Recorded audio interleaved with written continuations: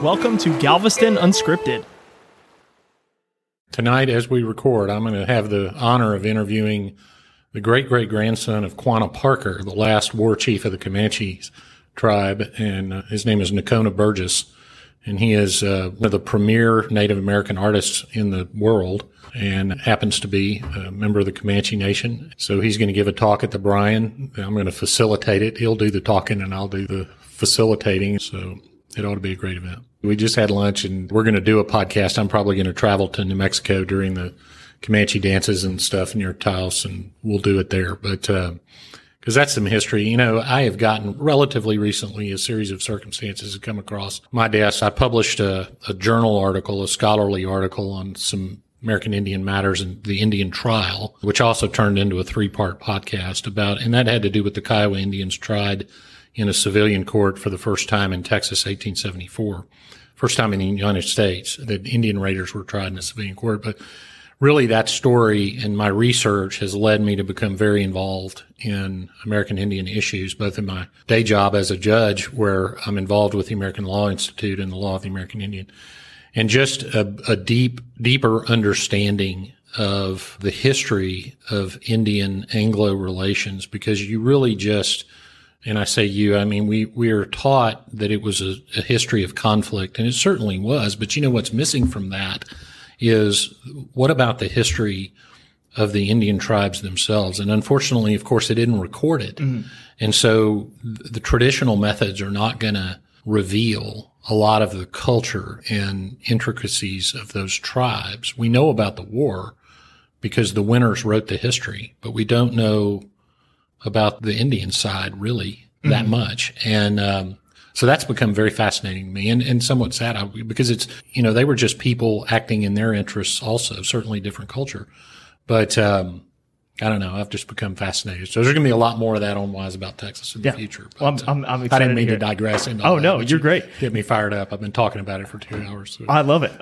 No, I mean, that leads me to think about the local Indian tribe we had here, the Karankawa. Right. And back to 1528, Alvar Nunez Cabeza de Vaca landed, whether it was on Galveston Island or close to it. Right. He encountered that tribe, right? Or tribes associated. It is fascinating. So, like, when people think of Texas history, you know, a lot on your podcast, you're going back 200 years at least, right?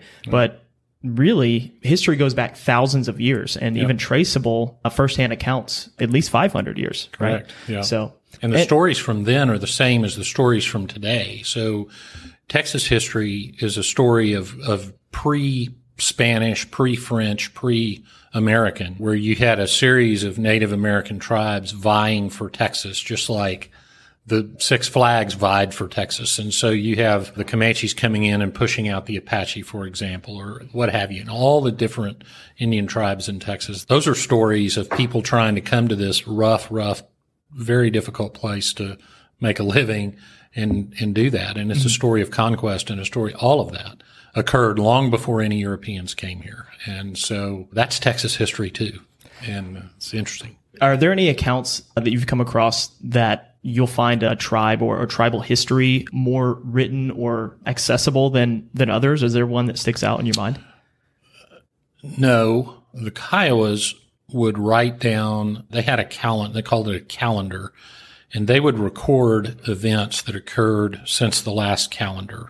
And I'd need to go look at my notes to know more details about that. One of those survives. I've seen it.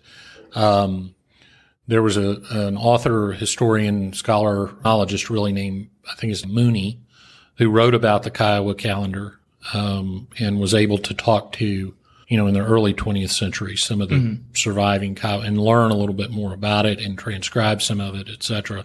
So we can see how they recorded events of the late 19th century to some degree, but it's not history like we think of it. And so that's more difficult, you know, because, but if you think about it, so you think about oral history, and which is a lot of the Native American tradition. Why isn't that regular history? I think it is, but what they're doing is they're teaching some facts, but also more important than the facts are the lessons. And we get awash in facts and forget the lessons.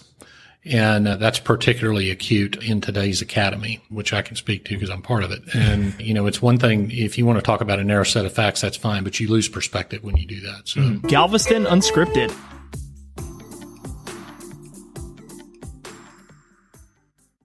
For historic resources or more information, check out the episode description.